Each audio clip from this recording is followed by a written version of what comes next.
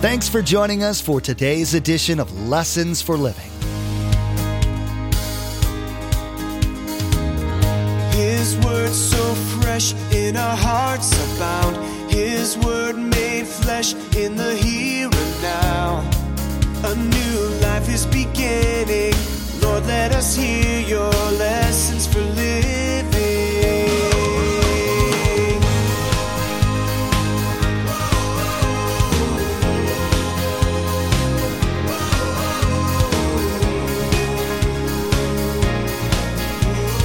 Lord, let us hear your lessons for living. We have to understand that when God gives us directions, He will give us the next direction, but you have to be obedient first. You can't get ahead. You just can't get ahead of God. I don't know who I'm speaking to tonight. I'm thinking to myself, but maybe there's specific things that you've been working through. So just understand that. It is hard to wait. We get excited. We've been there. We get fed up with the situation or the possibilities of something new. Man, let's go. Let's make it happen. But if we try to make it happen, it's a disaster. Did you ever feel like God had given you a plan, a direction for your life, which was so clear that it seemed like it had already happened? Did you then jump right into whatever the plan was, only to crash and burn? It really hurt, didn't it? Well, David had the same dilemma. God had already anointed him as the next king of Israel. As Pastor Mark will be teaching, the challenge for David and for you is to wait for the not obvious timing, but God's timing. Running ahead of God almost always leads to mishaps.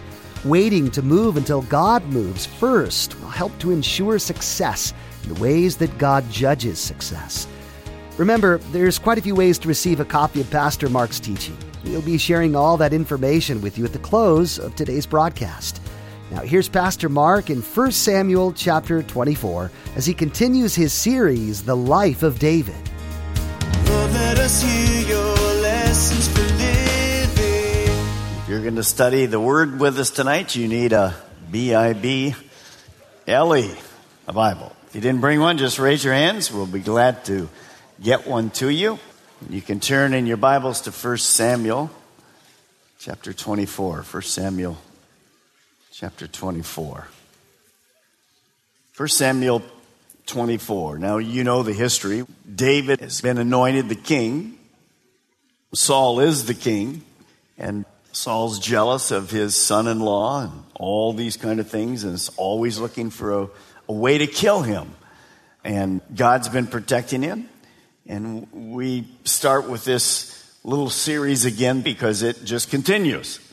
And that's kind of the way life is sometimes. Spiritual warfare just continues. And of course, David has now with him 600 men. Saul has many more, but David has 600 men. They're all on antidepressants and things like that. And he's working it through with them, trying to keep them encouraged in the Lord. So we begin 1 Samuel chapter 24. Now, after Saul returned from pursuing the Philistines, he was told, David is in the desert of En-Gedi. Remember, God miraculously delivered David. Saul was just about to get him, he thought, when the Philistines attacked at that exact time. And so Saul was taken away, had to go back and fight. And, of course, that freed David once again by God. Saul doesn't get this, but, of course, God's directing all of this. Saul himself is not being directed by God. Saul is being directed by Satan and his own anger at David.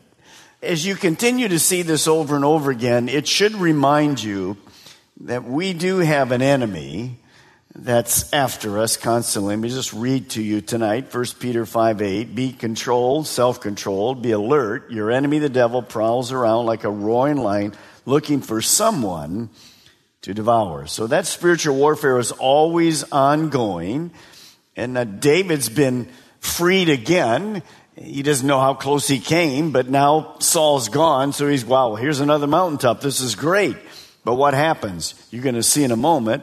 There's the relentless pursuit of David by Saul because the enemy is always there. Now, we don't have to fear, but notice that Scripture says, be self-controlled, be alert. Don't be fearful. We talked about that. No fear. You don't have to have any fear. God's there. But we have to be alert at what's happening in our lives. Now, verse 2, so Saul took 3,000 chosen men from all Israel and set out to look for David and his men near the crags of the wild goats. Now, in Gedi, the name literally means the springs of the goats. And you'll see that picture. There it is. It's gorgeous. When we go to Israel every year, we always stop by this place. Sometimes we actually hike all the way up to it. Just depends on the number of people and the timing and so forth. And sometimes it doesn't look like that. Sometimes there's just a little trickle of water, depending on the year. But this was always, as you look at that picture, this was always one of those places that was a refuge for David. David knew this place well. And even though there's many springs around the Dead Sea, most of them have a high salt content. But this is one of those springs that it's beautiful. Remember the song, As the Deer Pants for the Water? That's kind of where all that came from, is that wonderful place there. It's the best spring to kind of get by. It's also mentioned in Song of Songs 1:14. My lover is to me a cluster of henna blossoms from the vineyards of En-Gedi. So those places are strategically placed throughout the Bible. So the next picture, when you go there, you don't always get to see this, but you often do. There's the wild goats. They're called the ibex. And so it's amazing when you we always have the people there, and we just turn to this passage in 1 Samuel 24. And if you go to Israel with us, I say to you, and we read, we're at En-Gedi. And then one of these suckers runs right by us. And we say, what was that? Well, right here. And so write in your Bible, I was here. And you can't beat it. Because there's the scripture. There's the place. David was there some 3,000 years ago. It's kind of where we're talking about in this particular time. Now, he came, verse 3, to the sheep pens along the way. A cave was there. And Saul went in to relieve himself. So you already know what that is. He's not taking an iced tea break. He's going to the restroom. And David and his men were far back in the cave. Now, if we wanted to have a comedy night, this could be a comedy night. You can see the picture, can't you? Already. After a long journey, there were no restrooms on the way, so Saul found one. He goes into the cave.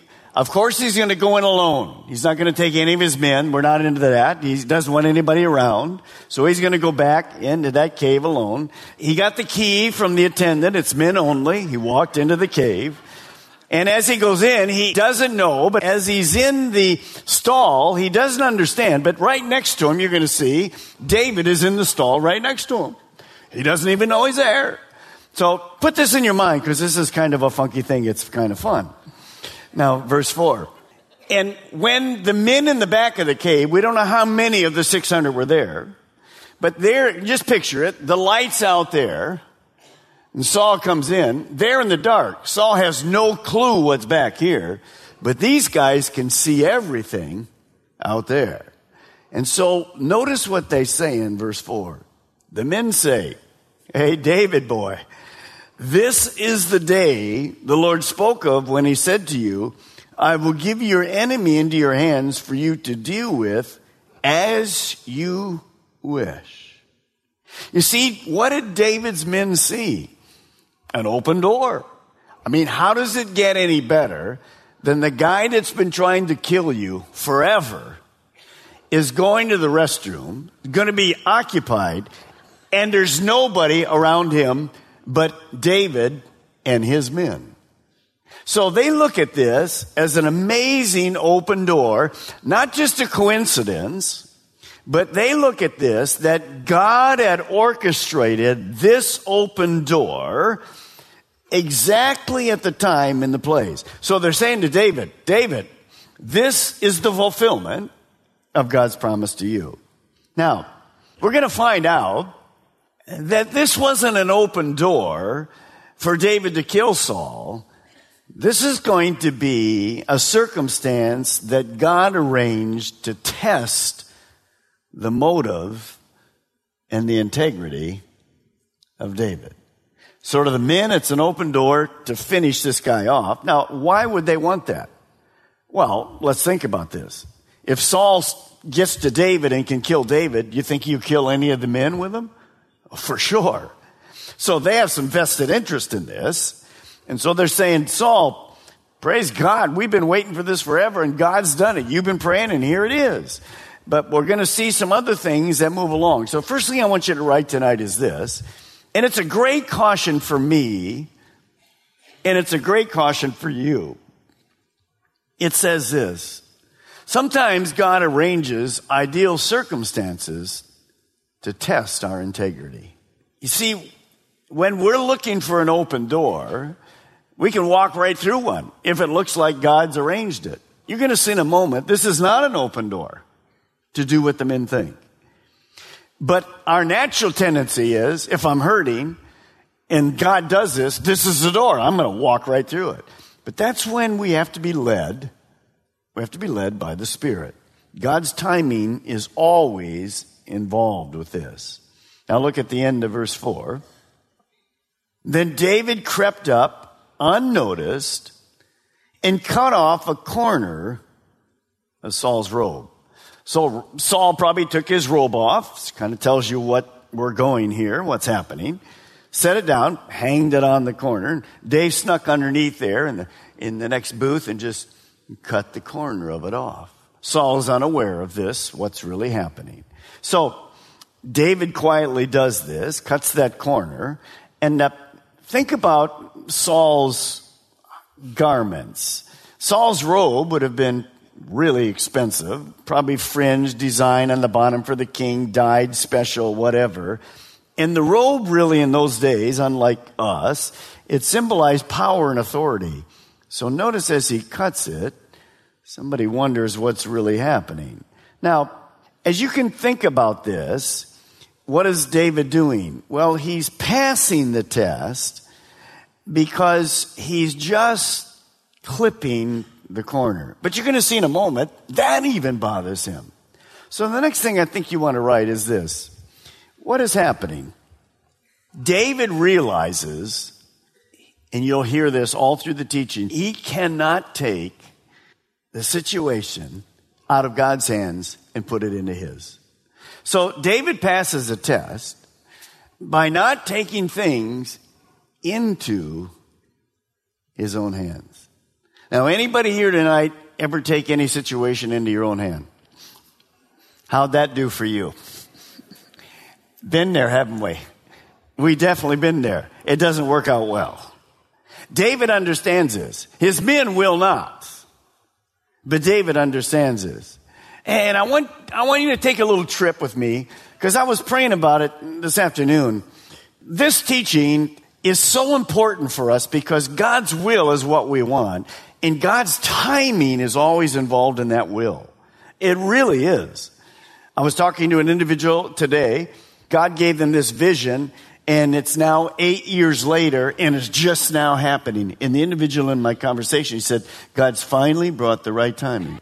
Well, that's it. That's what happens in all of our lives. Now, if you will, let's turn to Genesis chapter 16. Genesis chapter 16. And we're just going to play through quickly some of these circumstances where people take things into their own hands. Sometimes we forget what that looked like and how ugly it is. Now, Sarai, Abram's wife, had borne him no children, but she had an Egyptian maidservant named Hagar.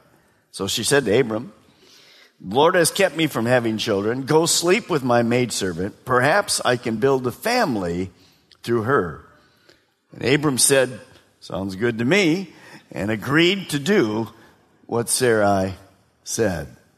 Now, what do you have? They've been waiting for God to fulfill his promise. They've been waiting. God promised to give them a child. But they've been waiting forever.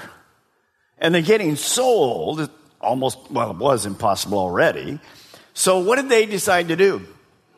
Take things, when you see this tonight, just tell me, take things into what? Our own hands. How'd that work out for them? What's happening today in the Middle East? we're still suffering for the decision that was made by Abraham and Sarah. That's where all the Middle East problems came. All of that still going on tonight because this happened. So please write this down and you'll understand the play on the word playing. But playing God, getting ahead of God, it never works.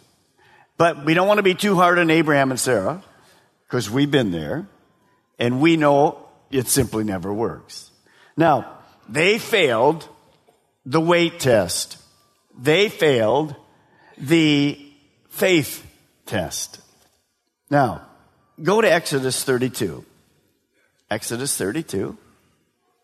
We'll just do a couple of these quick because it's good for you to, when we see these people in the Old Testament, they're just like us. Exodus 32, verse 1. Now, when the people saw that Moses delayed, was so long in coming down from the mountain, they gathered around Aaron and said, "Come, make us gods who will go before us. As for this fellow Moses, who brought us up out of Egypt, we don't know what's happened to him." By the way, that shows you how quickly your leadership can go down the tubes. So what happened? It's been 40 days since these people had seen Moses. They're impatient. So what are they going to do? Tell me what they're doing right here. What are they doing? They're taking things into what? Their own hands. How's that going to work for them? It's a total disaster. You know the history. We won't go into all that. But they failed that. Now, here's another key to write. Impatience is really unbelief. It's simply unbelief. It's not trusting God's timing. See, God's will always includes God's timing, and it's so easy for all of us to get ahead of God. Jeremiah 17:5 says, "This is what the Lord says, cursed are those who put their trust in mere humans, who rely on human strength, and they turn their hearts away from the Lord." So, impatience often leads to disobedience. It's not just that we get the timing wrong. We usually head out and do things that we should have never done in the first place. Obviously make idols. Obviously bring another woman into your marriage. So God's timing is crucial in our walk. And it's easy for us, as we look from this situation, we can be pretty critical. But see, when we're in the heat of a decision and we're trying to figure out what to do, it's a little more difficult. So it's messy because we want to solve it and we want to get in there. Just turn with me for a moment to Acts chapter 7. Let's look at another one quickly. Acts chapter 7. Luke was giving us a history, and we go down to verse 24. Now, speaking of Moses, obviously earlier than we just read, but just another neat opportunity. Now, Moses, verse 24, saw one of them being mistreated by an Egyptian. So he went to his defense and avenged him by killing the Egyptian. And Moses, verse 25, thought that his own people would realize that God was using him to rescue him, but they did not. So what happened to Moses here? Moses took things into his own hands. This was never God's plan, but it looked good to Moses. The opportunity was there. He was strong. He did it. Now, how disastrous was this for Moses? Well, how many years did he pay for that baby? 40. 40 years in the wilderness because he got ahead of God. 40 years in the wilderness. Well, you're close by. Look at Acts 1:12. This is a good one. I was thinking about this a lot when I was in India. Acts 1:12. You remember just before this, in John and also in Luke, Jesus gets his disciples together just before he goes back to heaven, and he says to them, "Boys, I'm going to take the ministry and it's going to be in your hands." So it is good. It's going to go in their hands. But he says you're going to have to do something. You're going to have to wait. You're going to go out to Jerusalem. You're going to have to go to the upper room and you're going to wait for God to come. You can't get ahead. You're going to have to wait. So to do that, of course, they probably argued with themselves. "We've been trained by you for 3.5 years. Come on, we're ready to go." He said, no. What I had being filled with the Spirit, you're going to have. So look at verse 12, Acts 1. Then they returned to Jerusalem from the hill called the Mount of Olives, a Sabbath day walk for the city. What did they do? They did exactly what God said. They didn't take it into their own hands. They went to the upper room and they waited. And what does Acts chapter 2 tell us? That the Spirit came and fell on them, and that was their way to begin to do what God wanted them to do. Now I thought of this. What if those disciples hadn't waited? They would have gone in ministry, and whose power? Theirs. Who knows what would have happened? We don't even know what the church would look like or where we'd be. So the next thing you want to write is important. If you and I expect to be led by God, we have to first be obedient. We have to understand that when God gives us directions, He will give us the next direction, but you have to be obedient first. You can't get ahead. You just can't get ahead of God. I don't know who I'm speaking to tonight. I'm speaking to myself. But maybe there's specific things that you've been working through. So just understand that. It is hard to wait. We get excited. We've been there. We get fed up with the situation or the possibilities of something new. Man, let's go. Let's make it happen. But if we try to make it happen, it's a disaster. So what do we learn? What do we learn from this? Just right here, David doing the right thing. Don't get ahead of God's timing. Don't be impatient. Don't take things into our own hands. And the last thing you want to write on this passage is this: waiting on God brings blessing, but impatience will cost us.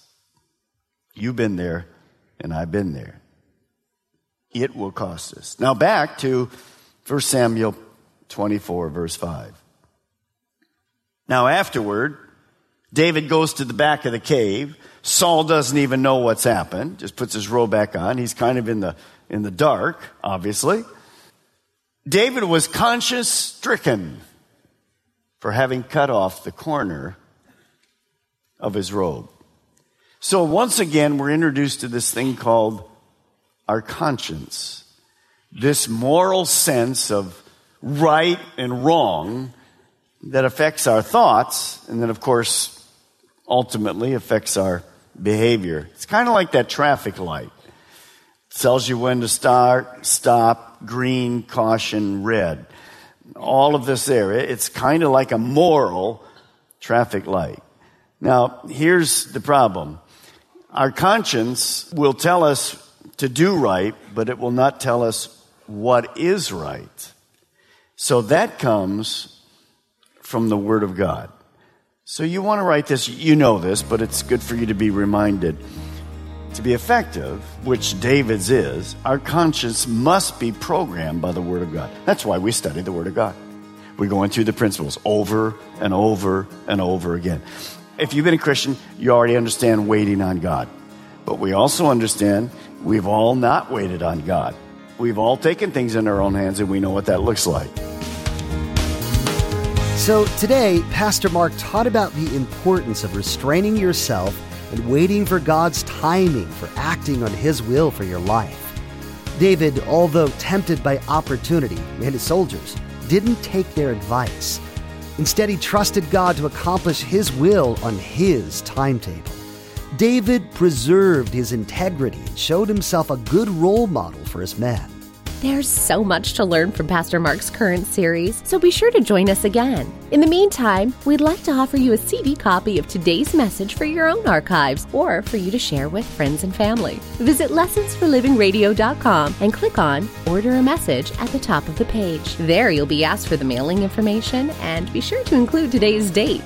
Each CD costs $5 to cover materials and shipping. Again, to order your CD copy, visit lessonsforlivingradio.com. Next time, Pastor Mark will continue teaching about the life of David. You'll learn more about how he trusted God and, as a result, continued to see God bless his life, even though his physical circumstances were still pretty poor. His band of misfits continued to grow, and God gave him more opportunities to show his men what godly leadership looked like. We've run out of time today, but we do encourage you to tune in next time, as Pastor Mark will continue teaching through this series, The Life of David. That's next time on Lessons for Living.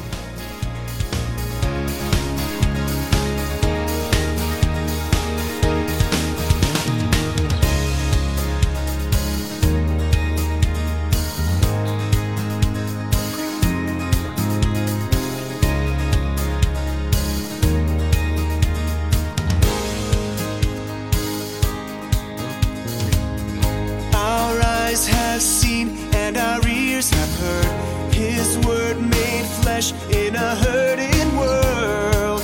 A new hope He is giving.